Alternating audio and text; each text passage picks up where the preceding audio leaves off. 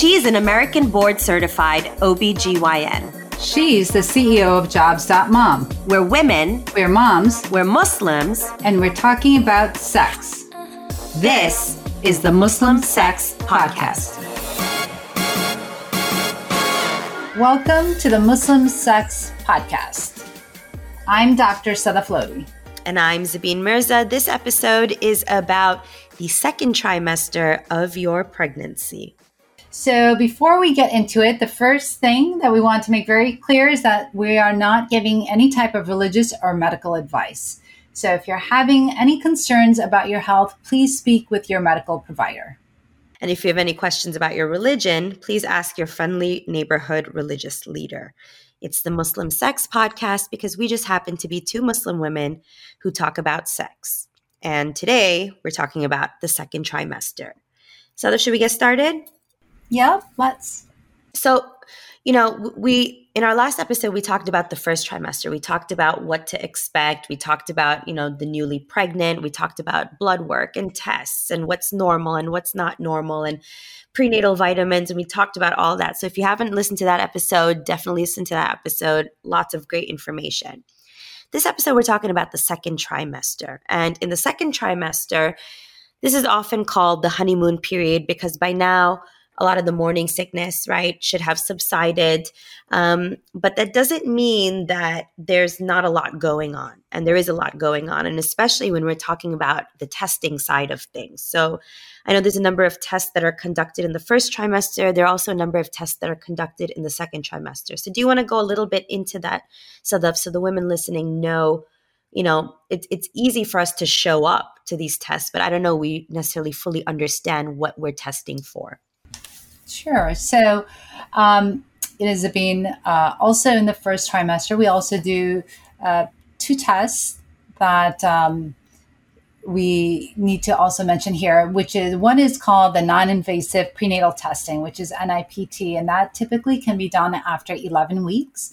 And what that tests for are genetic abnormalities, trisomy 13 and 18, and also Down syndrome. And in that test, actually, you can find out if you're having a boy or a girl, if you want. Some patients want to know, others do not. But with that test, it's actually a blood test that is done from the mom's blood. And so from that test is where we can actually find out the sex, the gender of the fetus as well. Another test that's really important that's done in the first trimester is called the nuchal translucency, which is an ultrasound. And it's what it does is it takes a look at the back of the neck of the fetus, and we measure that height, and also it gives us an indication of whether or not the fetus is at risk for Down syndrome. And so those tests are typically done in the first trimester. In the second trimester, one of the most important things and one of the most fun things that patients look forward to is the anatomy ultrasound. And that's typically done at 20 weeks. And that's where we're able to check the heart, the lungs, the full anatomy of the fetus. And of course, in here, if for some reason, patients decided not to get the genetic testing done or the NIPT testing done in the beginning of their pregnancy, here on this ultrasound, they can figure out the gender of the fetus as well. And we take a look to see how well the baby's growing. And also we take a look at the placenta, the amount of fluid, and we make sure that everything looks the way it's supposed to look in terms of anatomy for the fetus. And it is a very important test. Also in the second trimester, we will continue to see patients every 4 weeks up until like 28 weeks, where we start seeing the patients every 2 weeks. And then that is, of course, as you know, is actually the third trimester. Something else that's done in the second trimester, and we kind of touched on it a little bit, was the glucose testing that happens. That typically that can happen anywhere between 24 and 28 weeks. And that's why I kind of mentioned about ROGAM. ROGAM, we always give at 28 weeks, but, we do the glucose testing between 24 and 28 weeks. And what we'll do is we'll give a 50-gram glucola load, a 50-gram, like it's that sugary drink. And then we have the moms have their blood work taken. And we take a look at the value. And if that value is elevated, there's a normal level that we have, usually around like 100 and it's like 130. If it's a 1 hour, we usually use 130. And if it's higher than that, then we'll have you do a 3-hour glucose test and to check for diabetes in pregnancy.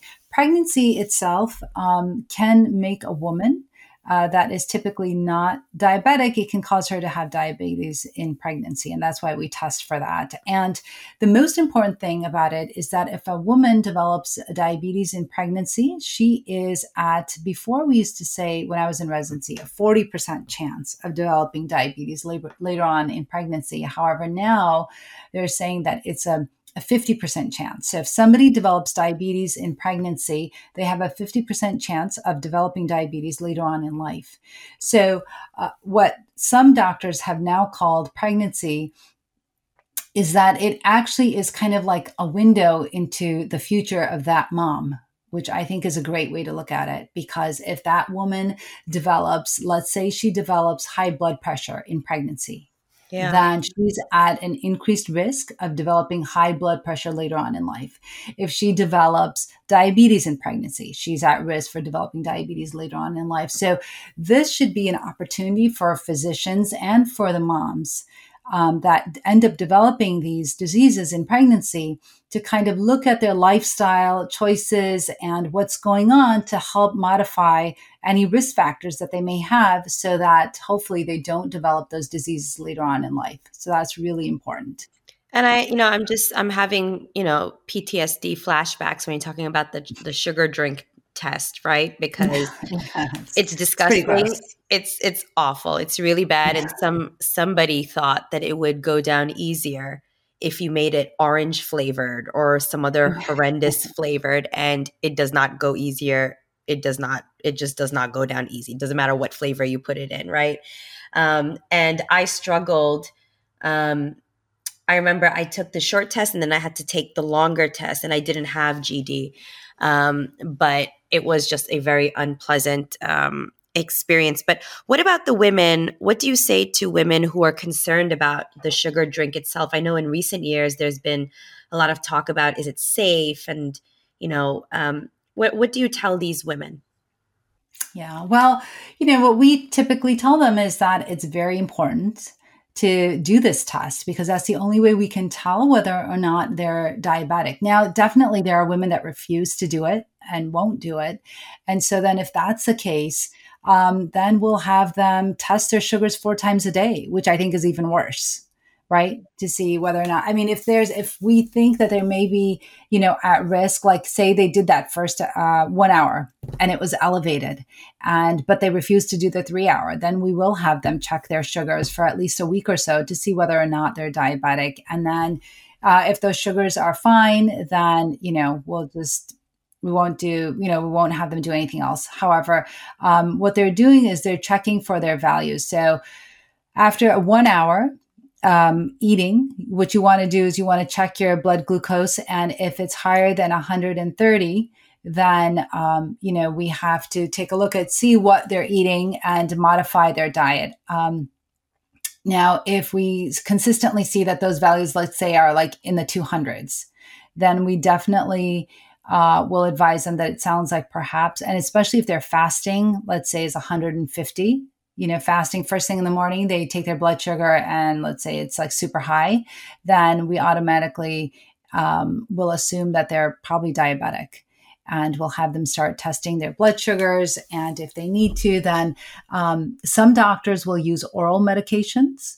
But when I was in residency, we always use insulin to help manage diabetes in pregnancy. And that can be done with, your own OBGYN, or it can be done in conjunction with a high-risk doctor. And once a high-risk doctor gets involved, then, typically they'll start to monitor the patient's blood sugars pretty closely. as will a regular OBGYN. And we'll also do ultrasounds every 4 weeks to monitor the growth. And some of the important things to know about diabetes in pregnancy is that glucose crosses the placenta and so can result in very large babies. Yeah. Right. So and that's why we do the growth check with these ultrasounds, because we don't want that baby getting too big. And just like for a mom that is diabetic who then has to pee all the time, the baby does the same. And so the baby can accumulate a lot of fluid inside of that uterus, and which we call polyhydramnios. So these are things that we monitor and we look for. Also, if a woman is pre-diabetic, then again we'll check the growth, and sometimes those babies can be smaller because the placenta may not be getting as much perfusion, right, as much blood flow. And because the blood vessels may be affected in somebody that's been diabetic for a long time. Yeah. So also I was going to say that, at these visits, we always check for blood pressure as well. And Sabine, like I had mentioned before, if the blood pressure starts to go up after 20 weeks, then we consider that pregnancy-induced hypertension, high blood pressure. And again, we always check for protein in the urine with each visit. And we worry about preeclampsia. And as you know, preeclampsia is defined as high blood pressure after 20 weeks, as well as protein in the urine. So that's why we check for both things. And, different things will happen. Like if, for example, if somebody has a history of preeclampsia with their first baby, then we'll automatically put them on a baby aspirin starting at like 16 weeks throughout their pregnancy up until 36 weeks. And, also, like I said, if we also take into account their previous pregnancy history, and if they have a history of preterm deliveries, right, or if they have a history of incompetent cervix, then we may suggest a cerclage, which is a stitch at the cervix that kind of keeps that pregnancy in. And that typically we place a cerclage if they have a history of what's called an incompetent cervix. So basically, they're not able to hold on to the pregnancy and they have what's called painless dilatation. And that's what a cerclage is used for.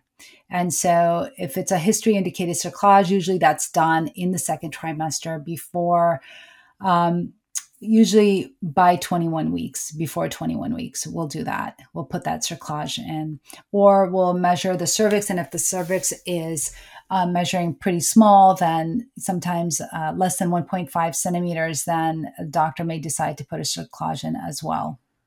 Okay. And again, these are all things that your medical provider is going to let you know for you and your individual case. So, any last words before we wrap up here about the second trimester, how women should be taking care of themselves, what they should be looking out for? No, I mean, at that ultrasound visit that they have, like I said, they'll go over where the placenta is located. And if the placenta is covering that cervix, I think we kind of mentioned it a little bit, but it may be that the patient has what's called the placenta previa. And sometimes those placentas will move up. And so that, that placenta previa will have resolved. But if it doesn't, if it stays there, then the patient is definitely at risk for bleeding during the pregnancy. And the patient, if it never moves up, then the patient will require a C-section at the time of delivery at around 37 weeks. Yeah. So I think the lesson here is stay aware of your own body. Definitely speak to your provider about anything that you feel is unusual or uncomfortable. And definitely, especially if you have a history, right, in previous pregnancies as well, of things like diabetes or previa or have had complications and high risks, certainly seek out providers that are also high risk specialists. And as always, stay on top of your care. So we're closing up here now. It has been, as always, informative and intimate. And for all of you, Sadaf wants to remind you that it is not medical advice. What should they do if they need medical advice, Sadaf? Where do they go? Correct. Zavine. So please see your healthcare provider for any concerns that you might have, especially when it comes to pregnancy. Yep. It's so important to speak to your own provider. Yep. Speak to your provider. Keep having sex if it's allowed, right? That's what Sadov said, the doctor says. And Yes, until lots of sex. lots of sex. And until next time, this is the Muslim Sex Podcast.